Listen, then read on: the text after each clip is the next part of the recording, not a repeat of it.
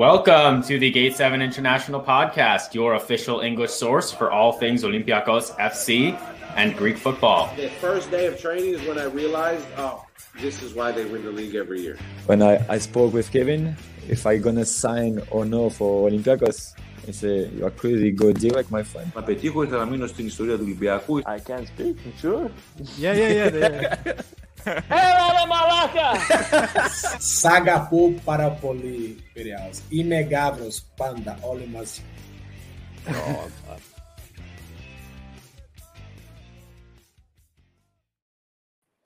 What's happening, everyone?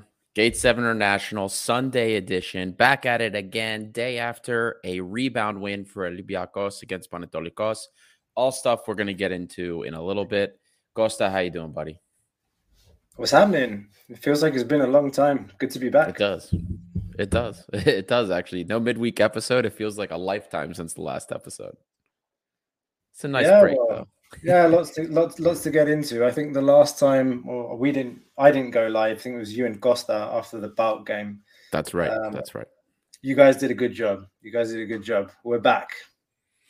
That we are. And before we get moving, boys and girls, if you haven't done so already, don't forget to like and subscribe. For those of you that are listening on audio, give us a 5-star review. All of those interactions keep the show moving in the algorithm so that more people can see it. So hit the like button, subscribe if you don't already, hit the bell. That way you can be notified every single time that we go live. And don't forget to follow us on social, all of our socials, Twitter, Facebook, Instagram. We love to engage with you guys. We get DMs constantly from everyone. We love to engage with all of you. So please do all of that. Help us continue to grow the red and white community.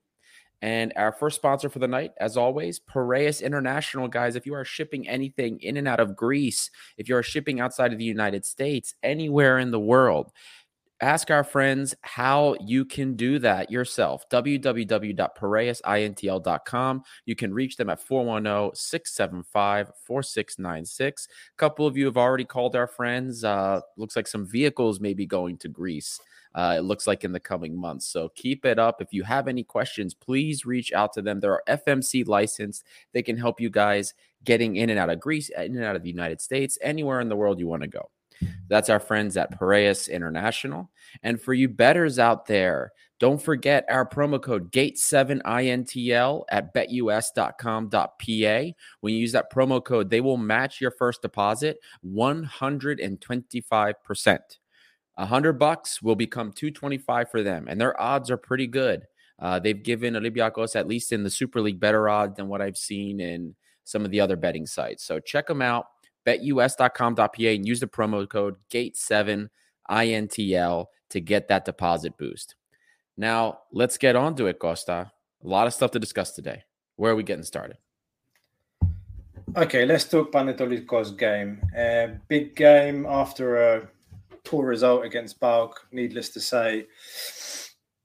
I think we can start by the lineup because that's been the main issue, or one of the main issues this season, is that we haven't had a steady lineup. We're still trying to figure out what our best starting 11 is. I think we're very slowly getting there. And I think, Olympiacos fans have had a lot to talk about in terms of problems around the park. But I think we'd been talking about it for a long time, defense really being the biggest issue, something that we've highlighted before in the defensive partnership. What is our best defensive pairing? We've done polls about this. We've asked people to tell us who they think our best defensive partnership is. And by the vast array of different responses that we got to that question, the multiple times we've talked about it, there's the biggest problem. And we saw Mitchell going back to the duo of Socrates and Andreas Due at the back. And yes, PANETOLIKOS were missing their main target man up front, Nikos Karelis, who's suspended for violent conduct. But there's just something about those two when they play together that gives some extra kind of peace of mind, let's say, when they're playing. I think that Socrates, for me, is either a defender that needs to play in a back three. I don't feel super confident when he's playing in a back two because he can get caught if players get in between the channels. He's not as fast as he was. And then when it comes to Cisse and Bar, they've just both got a mistake in them. So I'm not sleeping quietly when those two are playing at the back. So right from the get-go, in terms of the lineup, I think for me, moving forward, we need to move with this centre-back pairing. Socrates and Doi. No more experiments. It's been brought up in the chat already by George Gandilis. No experimentation in any position. Just generally, we need to stop experimenting. We need to stop chopping and changing the lineup every game. And we'll talk about that when we talk about Freiburg, because the manager has this tendency to play Mvila, Juan. You'll ask most Olympiacos fans, what's our best midfield pairing right now? In the center, it's those two. I think 95% of Olympiacos fans will tell you Mvila and Juan start in the midfield.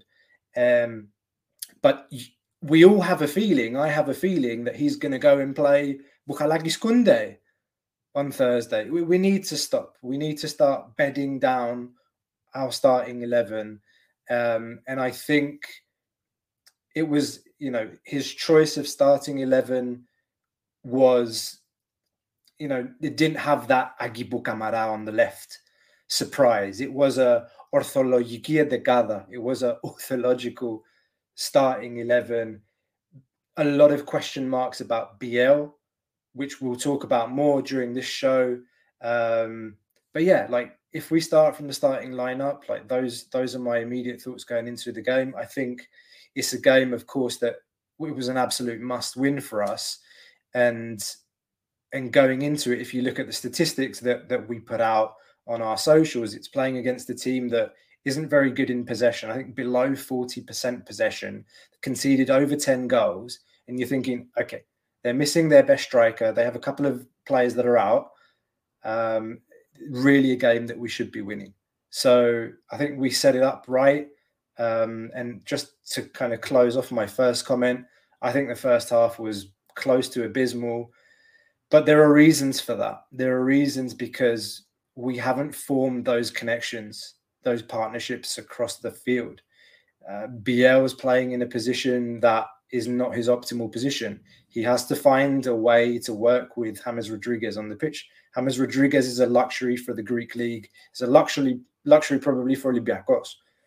And those two have to find a way to play together. Mitchell has to find a way to marry those two in the same starting lineup.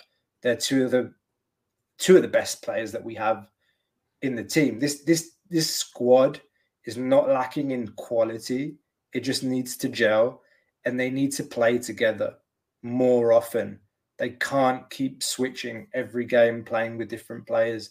That's not how you gel a team, and that's what we badly need to do. No, you're 100% right. You brought up a lot of really good points, starting from the defense and then going in from the offense.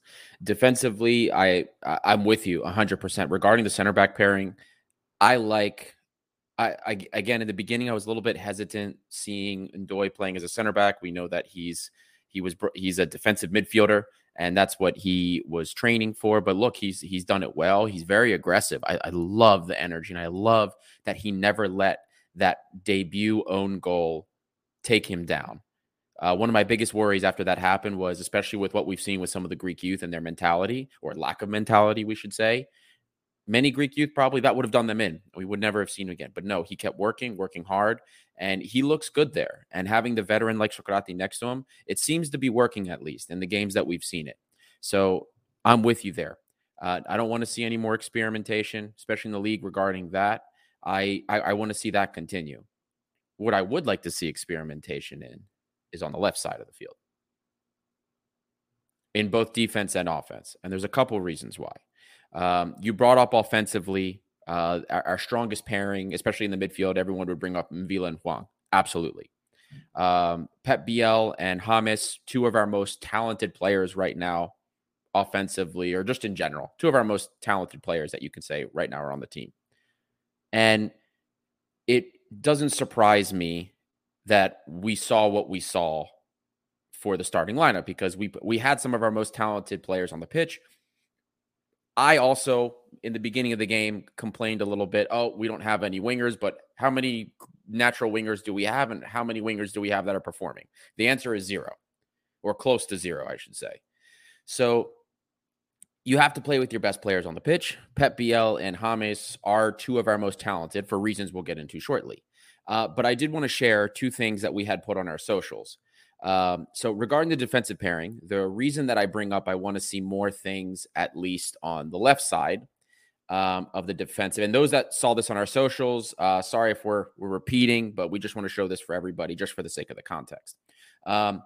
We put up a chart here, and these are the charts all season so far where Olympiacos gets attacked. And the majority of the attacks, obviously, come on the flanks, both the left and the right. But as you saw on that chart, and I can put it up again for you guys so you can see it. I know it's only up there for about 6-8 seconds at a time. But the most dangerous attacks have come down that left side. So center back pairing, as much as that's been an area where we've seen a lot of change, it hasn't really been the area where we've had the most threatening chances against us. It's actually been on the wing. On the reverse, on the offense, this is where we attack from and how threatening our chances are on the offense. There's no surprise that most of our threatening chances are coming up the middle, whether it's through guys like James, whether it's through guys like Hwang In-beom, whether it's through guys like Mvila. Our most threatening chances in the run of play, not off set pieces, by the way. This is all run of play, whether it's counterattacks or open play attacks. It's all come up the middle. The weakest has been that left side. So as far as I'm concerned, we don't have a lot of options on the right. Gonzalo Avila, as far as wing backs are concerned, fine. Use him. If we need more attacking on the right side, you can't do much there. On the left side, though, I want to see more attacking options employed on the left side, a.k.a. Doran Ledner. I want to see this kid get a run. We need better attacking options on the left side. We need experimentation there. Everywhere else, we've seen what we're getting out of certain players. So Kratis and Doi, keep that. Hwang In-beom and Jan Vila, let's run with that as much as we can. I get that there's some injury concerns maybe with Hwang In-beom, but we got to roll with what has been working so far and then build off of that. James and Pep Biel, two of our best players. I get that they occupy some of the same areas, and in the first half especially, we saw that they kind of were on top of each other, and there was not a lot of width, but we got to figure something out in regards to that. So that's where I stand when it comes to the partnerships and the connections. Although I do want to see less experimentation in the areas where we know we have success with certain pairings, I do want to see experimentation on that left side.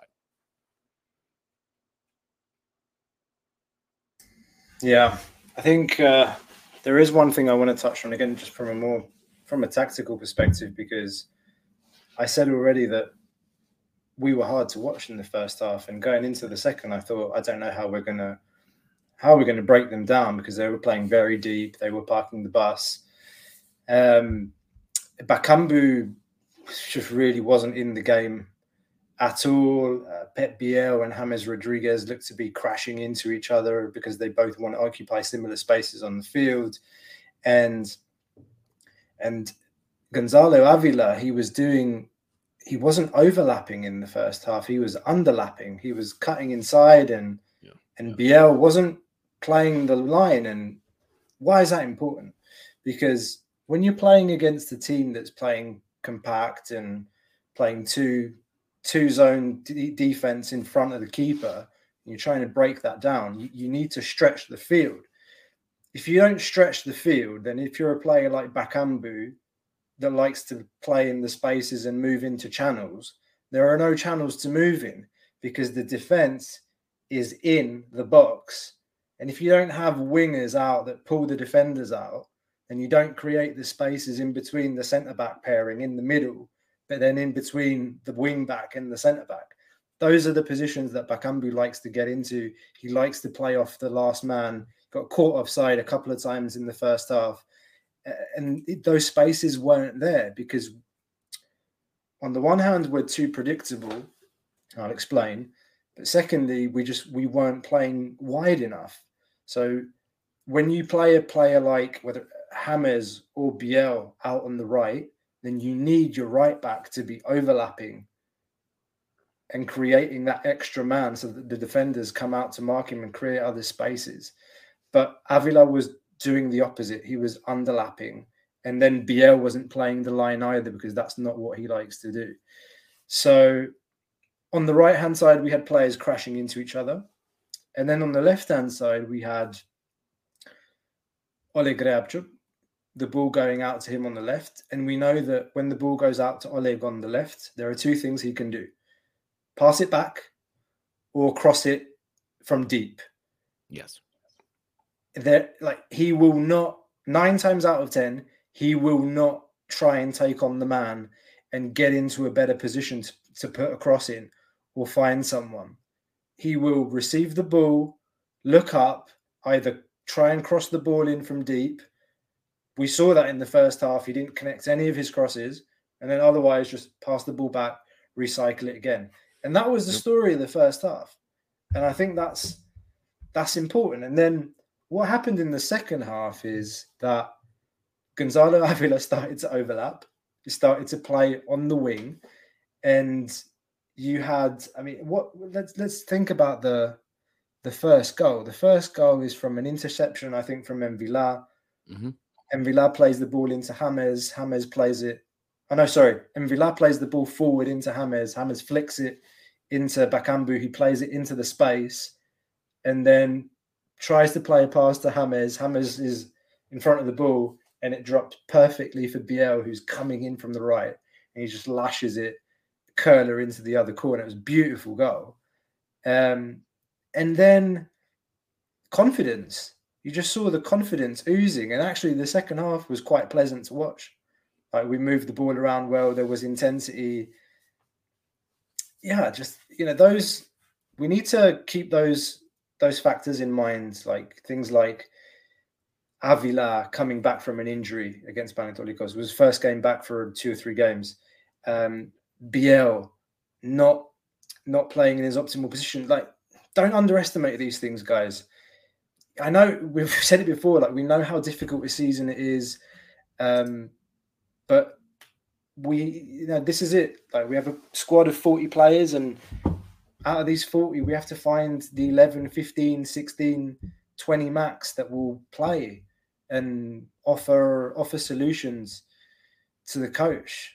So, yeah, sorry to say it, more patience, but hopefully what we started to see in the second half is something that we can build on, and don't start chopping and changing again. Even when Samaseku came on at the end, towards the end of the game, I read some really bizarre ratings after the game. Samaseku, one journalist was saying, "Oh, he looked nervous and he played bad passes." He was involved in the build-up to the second goal. Yeah. And he got involved in a lot of defensive actions. Like, he was quite strong in the air. And here's a thought, guys. We saw Fortunis come back the other day. I don't know about you, but looking at him, I don't think I've ever seen him that fit, physically. He's I don't know if it's just me. Like, drop the comments, but I think I've never seen Kostas Fortunis that fit physically. Like, his body looks different. In the past, he's either looked too skinny or like not enough muscle. But I saw him and I thought, like, he looks fitter than James Rodriguez. And by the way, James Rodriguez is not fit. He's like 50% for me. He still looks heavy, like, when he dinks the ball, or like just the way he kind of moves his body, you're just like, he's not fit. Yeah, because he's not like, it's not like he doesn't feel agile, you know what I mean? He doesn't feel like he can move and take a lot of space. But man, he just is so cool and collected anytime he has the ball. But that's why the class will take him, you know what I mean? That extends your career. Okay, if you don't have the speed, the physical attributes, it doesn't matter. You can play the ball like he can. You don't have to make those moves. But I see what you're saying, 100%. He's not like quick and maybe not at his physical best, 100%. Yeah, but here's the scary part. Like, imagine when he is fit. Oh yeah. Like, imagine when he is fit. Like, that's a scary proposition for any opponent coming up against him and Biel. Because like Biel. Can we talk about Biel? We can. Can we Yeah, talk go about for it. because I wrote an article last week. Don't do this very often because I don't have much time. But I took it upon myself last week to write an article on Pep. And the title was Pep Biel, the next Zinkernagel. I don't know how many of you read it, but basically the point is we've got a real gem of a player on our hands. This is a player that we forked out 6 million euros for during the summer. September 3rd, he came in when our Europa League spot was determined, like when we had it for sure in the bag. It's a player that scored 6 goals in 9 games at the beginning of this season with 3 assists. So something like 18 goals and 15 assists last season. And it's a player that when he moved from Zaragoza to Copenhagen, he struggled because he played out on the wings. Yep. His numbers, what he became known for, he made that when he moved to the 10, or when he started playing false 9. He struggled when he played out on the wings. So it's no surprise. It should be no surprise. And who did we make the same mistakes with? Philip Zinkernagel. He's a player that his best seasons, he played out on the right at Bodø Glimt in Norway. And as a free role player behind 2 strikers at Nottingham Forest. At Nottingham Forest, he didn't play behind a lone striker. He played behind 2 strikers. A mobile striker like Brennan Johnson that used to go out wide on the right and link up with Jed Spence a lot. Anyone who watched Forest last season. And then target man, Surridge, up front. So when we bought Zinkernagel in, I was saying it all summer. What's he doing out on the left? What's he doing out on the left? Then people said, oh, he's a 10, he's a 10. And Corberan played him in a 10 position behind a lone man striker. Let's not forget, Zink scored 2 goals for us in 4 or 5 games that he played. And a lot of people weren't happy with him, but he scored 2 goals. And now he's gone to Liège and he's playing well. He scored today against Anderlecht. Something like 3 goals in 5 games now for him with Liège. So can't make the same mistake with this player. Start playing him out of position. Because anyone that went on social media yesterday at half-time and read the things that some people were saying about Pep Biel, it was like he was higher on the shit list of some fans than Oleg Ryabchuk. Yeah. It And really some of those is. same fans, by the way, get upset at the fans that will bring up things and criticize Oleg Ryabchuk. Some of those were the same people, by the way. Yeah. It was crazy. It's crazy. I mean, there were, for those of you that listened to the deep dives that I did, there were 2 players that I was really excited about. 2 players during the analysis that I was like, guys, we struck gold with these 2 players. One of them was Hwang In-beom, and the other one was Pep Biel. Pep Biel is an amazing player. We're not accustomed to getting players of that caliber, right? The Daniel Podences of the world. Like Pep Biel is that class of player. He is that talented. Now, mentality-wise, whatever, we can't see there what's going on, but potential, technical, ability-wise, he's in that caliber. Like Hwang In-beom, that level, that caliber. And it's ridiculous that people will continue to make these types of discussions about Pep Biel, who has done it everywhere in certain contexts. But we play them out of position, and then we get upset when they don't perform. So I don't understand some of those fans. I really don't. I don't get it. And if we squander a player that we just paid $6 million for, unacceptable. And you saw the class that he has. That finish was unbelievable. That's the stuff that he can do. I wouldn't go that far in a sense that like that's the kind of finish I expect from a player like him. So as soon as you saw the ball drop, you're just like, all right, there's only one thing that's happening now, is that he's going to curl it into the other. Yeah, exactly. It's for him, it was completely normal.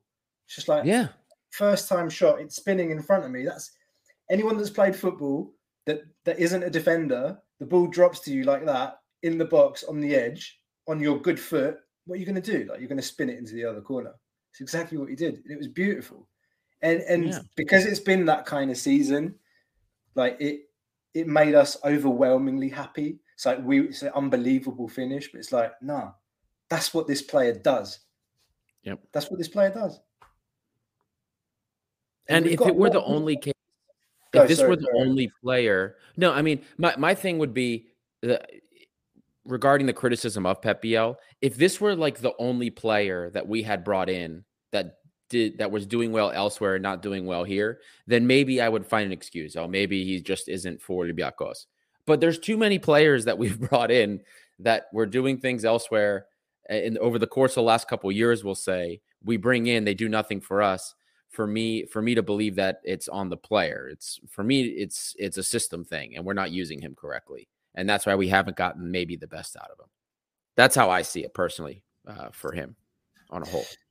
So there are a couple of people, and it's been raised in the chat I think a couple of times today, like whether or not we can play Biel and James in I think some people are alluding to like a 3-4-2-1 formation, something like what Atalanta was doing last season. I don't think we can do that. Not now. No, not now. Generally speaking, yes, but you need good wing backs. You need overlapping wing backs. And that's what Atalanta had. Atalanta had great overlapping wing backs. We don't. Oleg on one side he's not an offensive wing back. Actually, I almost forgot to bring this up, Costa. Now that I think about it, it's just something more sad than anything else. This graphic about the attacking prowess of Olympiacos on the left side, a third of that XG production on the left was from Kutris against Pasianina. just to point out that. So, no, we can't do that now, only because we don't have, or at least we don't utilize all of the offensive wingbacks we have. I think in a normal scenario with a healthy Gonzalo Avila on the right, we could make up for that. But you have to have the balance. You have to be able to do that on both sides. We can't have all of our attacks coming on the right or all of our attacks coming up the middle. It has to be balanced. We have to have somebody on the left, somebody on the right, and in the middle that can generate those things. And right now we can't do that consistently on the flanks. For this to be something that is a formation that we use standard. Yeah, guys, at this point, if you haven't hit the like button already, hit the like button, please. Get more people involved in the channel. Hit the subscribe button. If you're joining for the first time, welcome. We're Gate 7 International, your number one English source for all things Olympiacos, bringing Olympiacos fans together from all parts of the world. We're listened and watched in over 90 different countries, Ari tells me. So if you're joining 95, if you're joining from Colombia, buenos dias. If you're joining from Korea, I don't know how to say anything in Korean. Kalispera. We'll learn one day. We'll learn that one day. Yeah. Kalispera, anyone who's in Greece, wherever you are, guys, thanks for watching, and subscribe. Keep up to date with all things Olympiacos. And let's get back to it. What else can we say about today? I mean, the game yesterday. Well, one thing, and again, this primarily has more to do with the play in the second half, but that was a game where Olympiacos as a team attempted almost 800 team passes. 800 as a team. You know when the last time we saw our team have that volume of possession or that volume of the ball and the ability to spread the ball around and play the ball? We haven't done that since Pedro Martin's beginning of the second season at Olympiacos. He did that a couple of times in Greece. That's the last time we did that. We haven't been able to do that since. So it's incredible. And this was the post-match stats graphic that we had put up on socials for those that you didn't see it. Average possession, 67%. That's the highest we've had all season. We haven't done that. Open play attacks, 51. Again, another high for the season. We have not had this amount of the ball since. So there's things being done here. There's things being done with Michel at the very least that it's improvements, right? And if you checked our socials, we also showed a few other things. We showed so far all season, not just where the attacks have been coming from, some comparisons with Corberan and Michel about where our attacks are coming from, how often. And we saw that although maybe the volume of the attacks, maybe the number of, we'll say attacks in the final third, shots on goal, it's not as high, but the efficiency is there. We're creating better opportunities at the very least under Michel, and we're conceding less dangerous opportunities under Michel as well. These are games, a game like PANETOLIKOS, I don't care what form they're in the season. A team like PANETOLIKOS in a normal year for Olympiacos, this is a day at the office. We go in, we win this game 2-0, 3-0, even away, even in Agriño, doesn't matter. We come home, that's it, on to the next. That's how it used to be. So it's nice to see that, okay, all right, first half was a kind of ugly, but the second half was a return to more of what we're used to with Olympiacos, more of the quality that we're used to seeing. Question here from Aguilos. Goes De La Fuente and Bowler. I believe Fuente was taken by the neck very early, and Bowler doesn't play because he's atomistis. What's your take on this? My take on this is these are guys that were wanted by previous manager. Now, De La Fuente, interestingly enough, the few games that he played, he did have opportunities. The guy's a little squirrely. He did get some opportunities. He's not clinical. He wasn't really able to finish things, and missing that goal, I forgot who it was against. Missing that wide open goal, that probably did it in for him. Volos, that was it. I mean, right in front. That wasn't the only one, too. It was he had two golden opportunities that he should have scored. De La Fuente has made opportunities for himself. He just wasn't able to finish them. Even if De La Fuente was a player, even in the scouting report, I didn't see him as a player that could gel quickly. If he was going, it was going to take time. Unfortunately, we don't have time, really. As for Bowler, guys, I've been calling Bowler Vladimir Weiss 2.0. I'm serious. Like I thought Bowler had a little bit higher IQ than Vladimir Weiss did when he was with us, but dude, you can't tell me that this guy can play Michel ball. I mean, he holds the ball a little too long. He is a guy that can take players on, which is something we were looking for and we needed and we thought we wanted under Corberan, but he hasn't been quite as effective as we hoped. It is what it is. So I don't know what else to say about them, but that's it. Maybe they get an opportunity in the future, but I don't see them. I don't see them as players that are going to flourish under Michel personally. I'd agree with that. I just don't think it's not enough what they offer. They're players with talent, but I just don't think they're made for this. They're not made for this type of pressure. They maybe just don't get it. I mean, you look at them both, their profiles. Yeah. De La Fuente is a player that he just seems to have this kind of chip on his shoulder. And I don't mean that in the right way. Like there were some reports that we've heard that he's the type of player that gets subbed off, goes to the changing room early, leaves the changing room before everyone's, finished showering and so on and so forth. Doesn't really give you that kind of feeling that he's a player that really cares. Yeah. So I think what happened in the Volos game was an easy excuse. So, I mean, he's cost us 3 points, or 2 points because we drew that game in the end, didn't we? It's cost us those points, and it could prove dear come the end of the season. Still a long way to go. And then Bowler, no doubting the guy's ability. His dribbling ability is fantastic. It's one of those, like you said, I think very accurately, Vladimir Weiss 2.0 loves the dribble. And then when he has to make a decision, his mind just kind of freezes or he has a brain fart. And it feels like the kind of player that's Yeah, he signed for Forest. Don't think he really wanted to come here. And do you know who else is in that situation that I was initially, quite pleased at signing was Weizhou Huang. No, you're not the only one. Me too.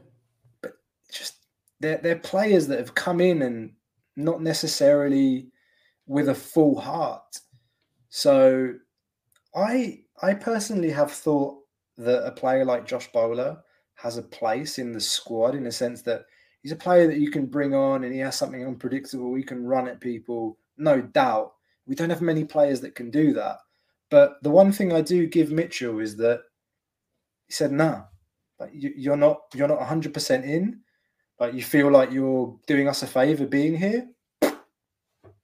Go and train by yourself, or I'm not going to play you." Got no time for that, especially where we are now. In the position we are in the league. Like, no time for those kinds of players. I'm sorry.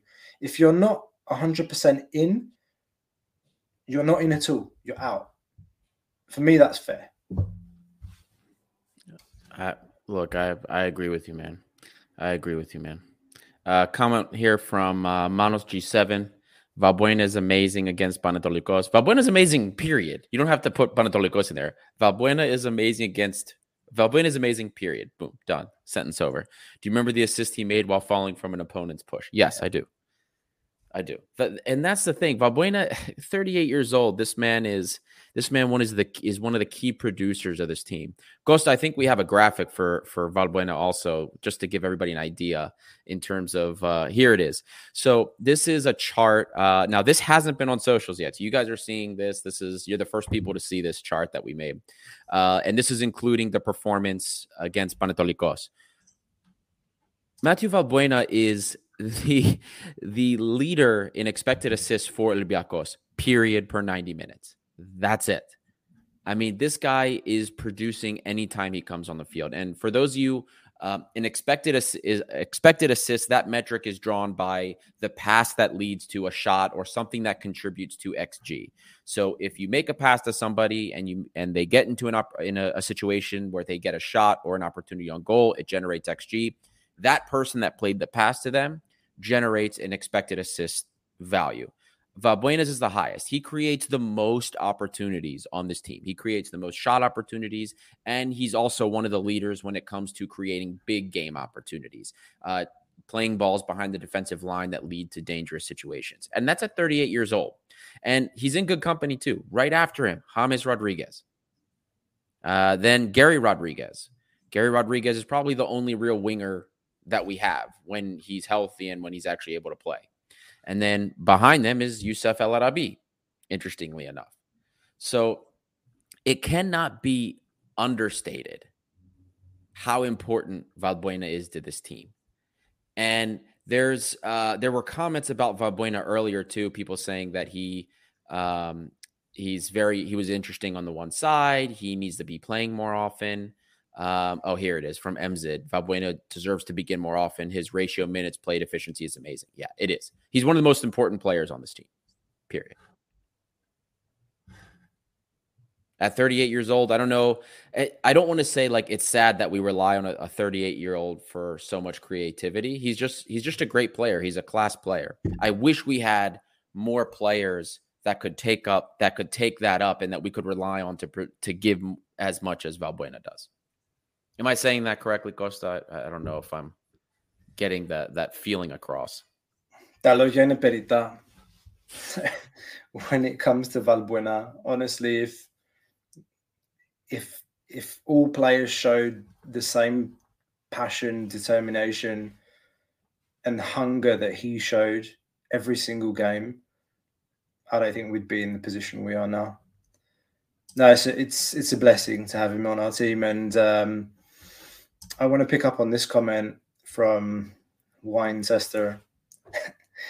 It says, and I'm going to link this back to Valbuena and the situation that we have further up the field.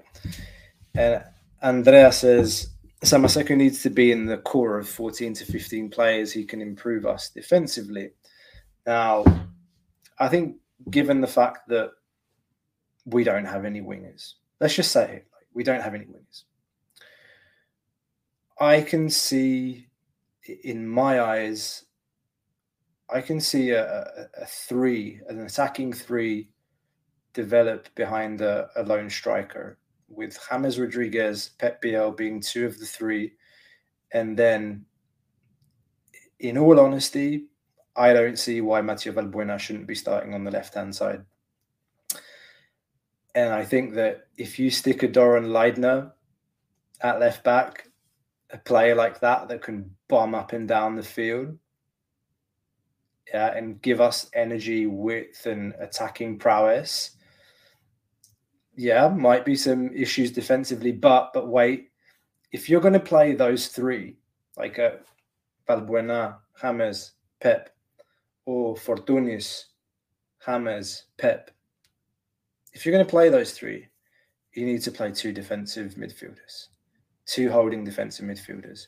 We know that Juan can't play 2 games a week. So you've got Samaseku and you've got Mvila. I would really like to see that one day. Samaseku and Mvila, like holding players, and a front three in front of them like that, like Valbuena, Rodriguez, Pep Biel. I think that would be really interesting to see how that would work. And don't get me wrong, like, Juan can serve that purpose too, like in games where we're playing against teams that are parking the bus. Like, that's what I think we need to do. So I agree. I think Samaseku does absolutely has a place on this team. What are we saying? Like, the guy's valued at 16 million euros. I think he's the most highly valued player in the Greek league. And yet we've only seen him play for 15, 20 minutes. And I think he came injured. Then he went away to the World Cup while Mitchell was coming in, and the coach hadn't had a chance to see him. There's all sorts of excuses. Then he got injured again. Yeah. Then he wasn't injured, and he got on the plane because Vasalko got injured. Who knows? But yeah, I think absolutely, like, this guy definitely has a role to play. Yeah. No, I agree with you. And then having two real holding midfielders, I think then we can afford that, we'll say, luxury of another attacking fullback instead of an Oleg. Even without the two defensive midfielders, I still think that we need to see Doran Leidner. I'm just going to show this one more time, because without Doran Leidner playing, here it is. Our left side is the side that receives the most threat. This is what gives up the most opportunities against us. Okay. So it's already our weak side when you think of it that way. What do we have to lose to play him against PANETOLIKOS or Lamia? I'm sorry, to me, in my opinion, that is a bullshit argument that we're concerned about Doran Leidner's defensive capabilities. Where's Oleg's defensive capabilities gotten us so far? Okay, maybe things are tighter under Michel. I would accept that. Things have gotten a little bit tighter under Michel. But in the grand scheme of things, that left side is our problem. It's still our problem, both offensive and defensive. So to me, it's zero excuse why a guy like Doran Leidner shouldn't be playing. There's zero excuse. He needs to play. He should be playing in these games like PANETOLIKOS, in these games against Lamia, because Oleg has played a lot. Look, you can be, and I said this on socials, I said it on Twitter. There's no mutual exclusivity. And for those that English isn't your first language, you can be two things at once. You can be bionic, which Oleg Rebchuk is. He's bionic. 93 games in less than 2 years. Crazy. We have to give that to him. But you can be bionic and be not effective. You can be both. You can be bionic and not be playing well, or at least playing to where we need. Those two things coexist. They can be the same in the same area. You're not only bionic and not shitty. You're both. You can be both. And that's the problem here. Maybe he's playing too many games. Maybe we need to rest Oleg so that he has the energy to want to get forward, or the will to want to get forward. Maybe that's the case. Who knows? Either way, there's no excuse why Doran Leidner should not be playing. There's zero excuse for me. That's how I see this whole thing. We have nothing to lose. It's the left side's already our weakest side, so you might as well play a guy that can go forward, that has the offensive characteristics that we're looking for. Marcelo, are you kidding me with Marcelo right now? That guy needs to lose probably another 5-6 kilos. Gutierrez, as much as I want to see him back, I think it's pretty clear that he's not rated by Michel. So this comment from Costadino Steph, Oleg's side cost us so many points against Volos, Aris, PAOK, almost at Tripoli with a disallowed goal, and Nantes away. You're preaching to the choir, Costadino, buddy. The data is very clear. That left side is our weakest side offensively and defensively. There is literally no reason we can't see. No reason we can't see this young Israeli. Look, I find it funny, this whole narrative that's being built as an excuse for why Doron Ledner isn't playing. Like, oh, the manager's not sure about his defensive capabilities and so on and so forth. For reasons that you stated already, Ari, like, okay, look at Oleg and look at how reliable he's been this season defensively. And I don't need to say it again. Yeah, the guy's been run into the ground. It's abnormal to play as many games as he has in a year and a half with us. But I'll say one other thing, a couple of other things. Doron Ledner hasn't played competitive football at club level for almost 3 months since he got here. And yet he was picked to play for the Israeli national team. He was picked to play for the Israeli national team in a game against Albania, a team that has Serie A, La Liga, and Premier League level players playing in the attacking half. And I think they won 1-0, didn't they? Against Albania. And Albania didn't get close. So what are we saying? We're saying that Ledner can face La Liga, Serie A, and Premier League level attackers, but he can't play a game against PANETOLIKOS. That's what we're being told. That's what we're being told. It's not a question. I'm saying that's what we're being told. It's ridiculous. It's ridiculous. It is. And we're also hearing some things about, like, Oleg's playing because they want to sell him and because Deco is buddies with whoever. Leidner's coming from CAA agency. Anyone who knows who I'm talking about, CAA have the rights of Madi Camara, among others, on our squad. They have the rights of some Nottingham Forest players. They have the rights to some big players. Go on Transfermarkt right now and you can have a look at CAA, or just go to Madi Camara, go to Ledner and look at his agents and the players that they have on their books. Do you think that our management wants to have bad ties with them by picking Deco over CAA? Deco's got a much smaller shop, doesn't have as many players on his books.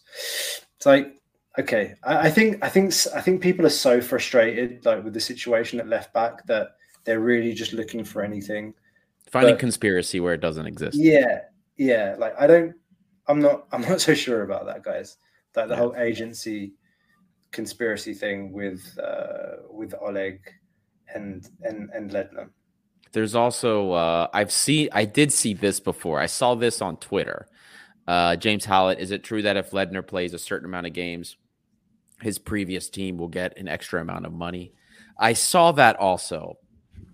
We will never know if that's actually the case or not, but usually it's unusual, at least for me, to see a team get bonuses based on just games played. It's usually when it comes to things like the Champions League or European competitions. Usually the bonuses for teams come with appearances like that or with related to buyouts. And I'm not saying it couldn't be the case, but that would be unusual for me, at least, to see something like that. Yeah. And guys, as we're coming close to an hour, if you haven't done so already, go and vote. in the poll on YouTube, your man of the match against PANETOLIKOS. James, Biel, Inbom Huang, maybe Doi. If you haven't voted already, we're going to do our match rating and coaches grade very soon. So go ahead and vote there. And also, guys, if you haven't hit that like button, doesn't cost you anything, takes you half a second. Just click that like button. It helps to spread the episode out to more people. And don't forget to subscribe, hit the bell, get notified every time there's a new episode out. Match preview, post-match, whatever it is, be the first to know about it. Hit the subscribe button.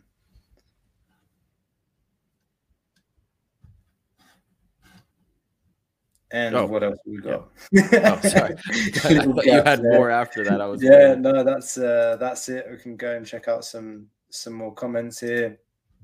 Alekos the Great. Kitos is the same. He played for Omonia against Man United and doing very well. Yeah, Omonia is a bit of a strange one at the moment. They sacked Neil Lennon a few days ago. They lost 3-0 to Paphos the other day. Lennon was sacked before that, and Kitos has been coming on as a sub in the Cypriot League. He started against Sociedad away. He started against Manchester United away.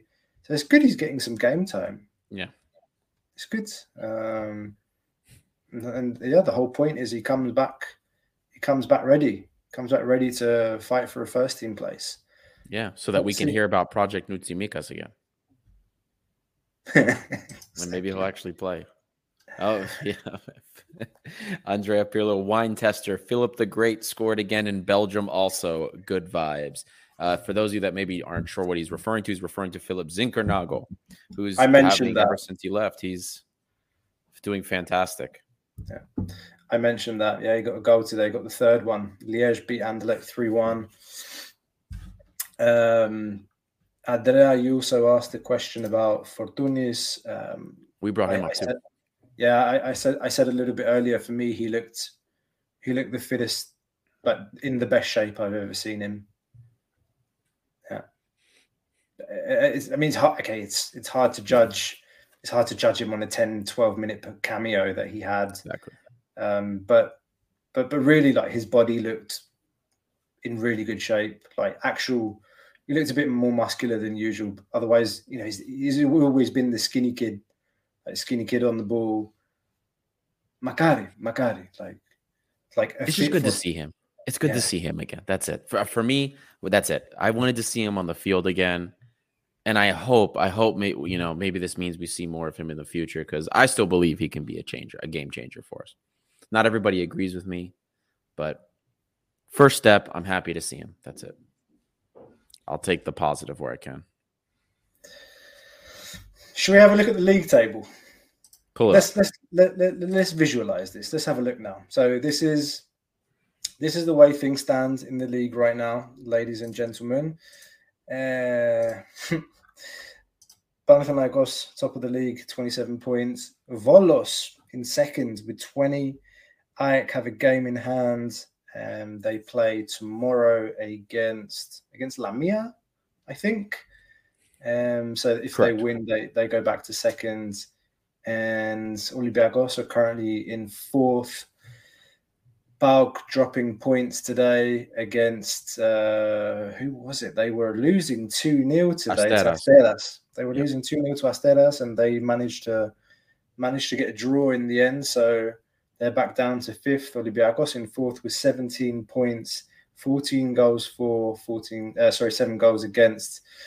That's a goal difference of +7. Panathinaikos have 15 goals for, better goals for than we do, and they have the best defense in the league, having conceded only 2 goals. Ari, I mean, it goes back to like one of the first comments I think we made during this episode is the importance of defense. Yep. And you ask an Olympiacos fan, what's your centre back pairing?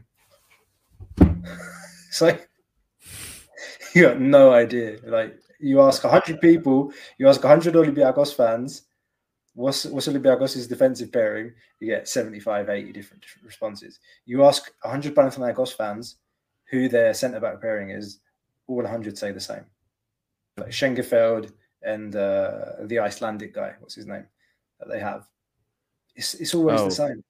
Yep, exactly. I mean, and it's not the. I will say this because I brought this up in the past, and I still think, especially now with the injury to Aitor, I think that I had been saying in the past, I don't think Panathinaikos' production is sustainable. Beyond the penalties, the primary production was coming from Aitor. Sporar, of course, I think got the winner for them today. I still think, in my opinion, that AEK is the more dangerous team of the two teams, although even though they don't have the results to back that up. But Panathinaikos, I'm sure of it, they will be coming back to earth. Maybe it won't be next week. Maybe it won't be the following week. Who knows? But if looking at the data, like we have more goal production, non-penalty, just open play goal production than Panathinaikos does. We just can't finish. That's the problem. And when it comes to conceding XG against, or like opportunities against, we're very similar to Panathinaikos. They don't edge us out by much in that respect. Defensively, they are very strong. They are a great team in that respect. But where they are succeeding, and what's the impetus for their success, is the fact that they're one, the penalties that they've gotten, but two, they're also very efficient with the chances they've gotten. They've outperformed their XG tremendously. Outperformed it. And that is not something that we see long-term is very sustainable. So I still think that in the long run, the league is not necessarily over.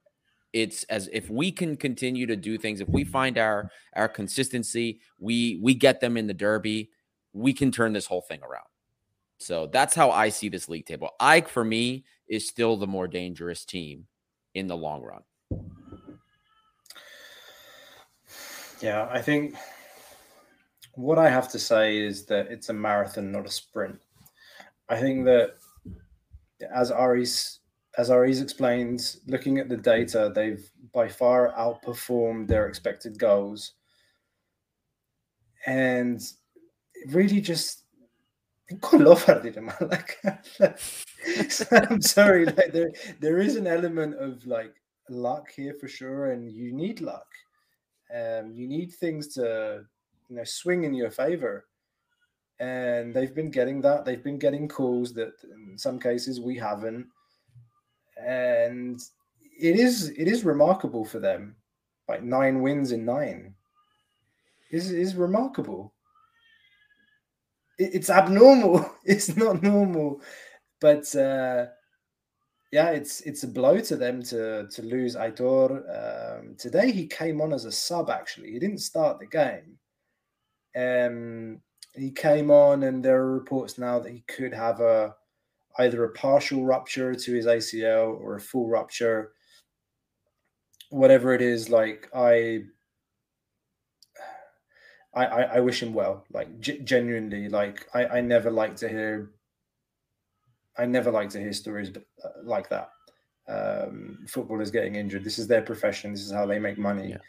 And having played football at a low level myself, you too, Ari, like you've hurt your knee, like you know what it's like. Twice. I've had that surgery twice.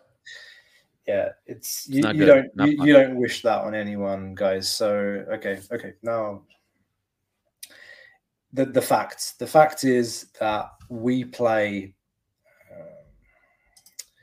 Panathinaikos in three games. So I think we play. Oh, you're Freiburg. You're including the Freiburg game. So we play Freiburg next on Thursday. Then after Freiburg, we play Lamia at home. Then we play Nantes away.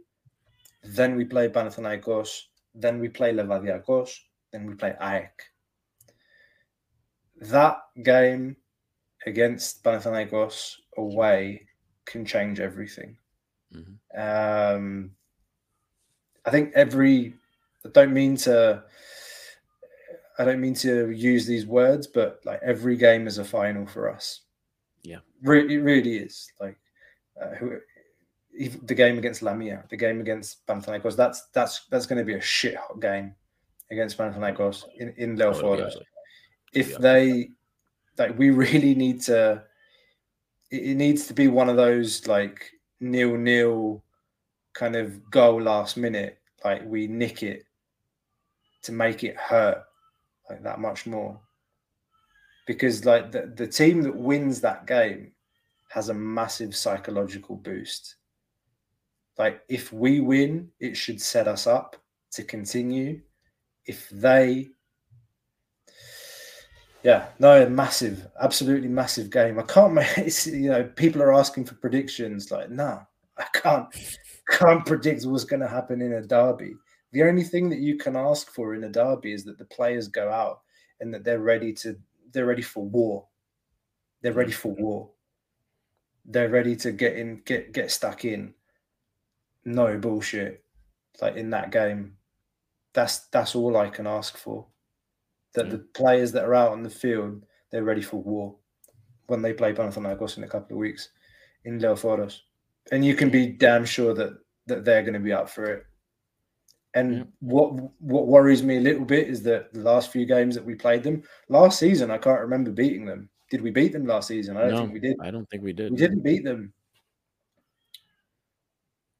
in any of our 4 meetings. No. Yeah. No. We'll see what happens, man. But they're always tough. If we can nick any kind of result, I think it's positive for us at this point. A win, obviously, is huge. I mean, first, we're looking at Lamia. We need to get the points there. I got to take care of business. First things first, Freiburg. Look at Freiburg. Yeah. Do what we can do there. I'm not expecting anything. German team away. Even if they're in bad form, it's still tough for us. We saw what happened, with what was supposed to be a poor Frankfurt team, and they did a number on us last season. So this is going to be tough, but that's our next focus. And then all on Lamia. Then after that, we'll focus on Panathinaikos. But we need to just pick up the wins where we can pick up the momentum where we can get it. That's how I'm looking at it for now. I got to look at it one game at a time with this team. But with that being said, we're over an hour now. Do we do this? Man of the match coach's grade? Wrap everything up? Let's do it. You want to go first? Sure. My man of the match is I'm going to go with James Rodriguez. Pep Biel, of course, had the first goal for us. Didn't think he had a great first half, but of course he had a very solid second half. Easily contender for man of the match. But for me, James was involved in a lot of things. He spread the ball around. He had over 100 touches against PANETOLIKOS, guys. I mean, I think he was like almost 90% pass accuracy, if I remember correctly. I don't remember the stat card that I put up, but the guy I thought was phenomenal. 90%. And I know that he didn't have the assist for the first goal, but he had some involvement in the first goal. When I had to watch the game on replay, but the scoring app I use had James as the assister for the first goal. It still has it there. It hasn't changed it. But still, the guy's incredible. He's class. I'm giving him my man of the match. His creativity is undeniable. And if we're looking at players that put us in the best positions to win, it is him and BL. So I think it's a toss-up between the two. Dealer's choice. You can pick who you want. But for me, I'm going to go with James. Coach's grade. It might have been ugly to start, but we saw when the guys were motivated and the confidence was high that things can happen. So whatever he said to them at halftime, I like the changes also for the most part. I'm going to go with a B+. We won the game. The changes worked. Maybe if it didn't start off so well, I got a B+. Actually, you know what? I'll say, I guess you can also say technically it was two worldies that won us the game maybe. So maybe it was, no, I'm going to stick with B+. I'm not going to overthink this. B+. That's it. All right. Well, for me, man of the match, sorry, it's pet bias for me. There's just something about this guy that I really like. He did unlock the game with that goal. I think a lot of people were harsh on him in the first half. Very. And some people were saying that he looked like he wasn't up for it, or didn't generar menos. I heard all sorts of things, read all sorts of things in the first half. Throughout the entire game, I saw a player that tried to play with intensity. And yes, he misses a horrible situation in the first half at the end of the first half, that ball that comes across from the left, and I think he miskicks it or kicks it across goal instead of tapping it in. Yeah, and you could feel the frustration at half time, but then he comes out in the second and he produces what he produces, and I think it's a class finish, and it's hard. I think, like you said, Ari, you can take your pick, like between Biel and James Rodriguez. If you look at the poll, actually, 52% have voted James, 36% have voted Biel, 9% have voted Juan, and a few people voted for Doi, probably Doi's boys coming into the chat, or Doi himself if he's watching. Yeah, shout out to Juan too, man. Like, I mean, the guy's everywhere. I think anyone who read our match ratings that we put out on our socials, so Marshall did the player ratings this time. He said he gave James and Biel 8s. They both got 8s, and Juan got 7. And in the description, he wrote that Juan is the type of player that wears Mizuno shoes. Yeah. He really is. He really is. Like, and it was his pass, I think, that put Oleg through when he got pulled back. When Oleg got pulled back for the penalty. Yeah. I think it was a Juan pass that broke between the lines. I want to say something just in closing. I want Envila and Juan to play on Thursday. I want them to get a run of games. I want them to play on Thursday, and I want them to play against Lamia. Do some rotation against Lamia, or if we do rotate against Freiburg, don't change it up too much. Like, we really need, Envila and Juan, they haven't figured it out yet for me. I don't know about you, Ari. Like, for me, they haven't figured it out. Because Envila, under Corberan, he was like dropping in as a third centre back, and playing the Busquets role. If you look at them now on the field, they're playing next to each other, and they haven't quite figured it out. But I digress. Like, that's something we can talk about if we do a preview for Freiburg. Coach grade, I'm the same as you, mate. B plus for me for Mitchell, and just please, coach, if you're watching, don't mix it up too much. Just start bedding down, play Oleg against Freiburg, and then play Doran Ledler against Lamia, so you can have Oleg fresh, so that when he plays Nantes, he doesn't have nightmares against Blas again like he did in the first game. I think that's a perfect place for me to stop. There you go. One quick stat for you for Huang and Baum. Over 150 touches against PANETOLIKOS.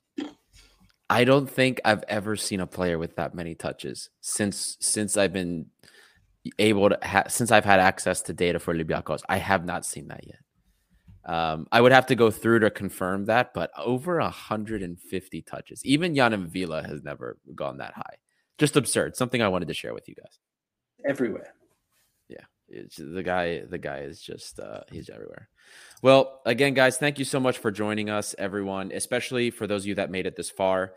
We are Gate 7 International, by the fans, for the fans. This is the area where the voice of the fans can come, where you guys can come, tell us everything you think, become a part of the show in doing so. And don't forget, for those of you that are right there, it costs you nothing. Like and subscribe, hit the bell if you want to be notified anytime we go live. Follow us on our socials, engage with us on our socials.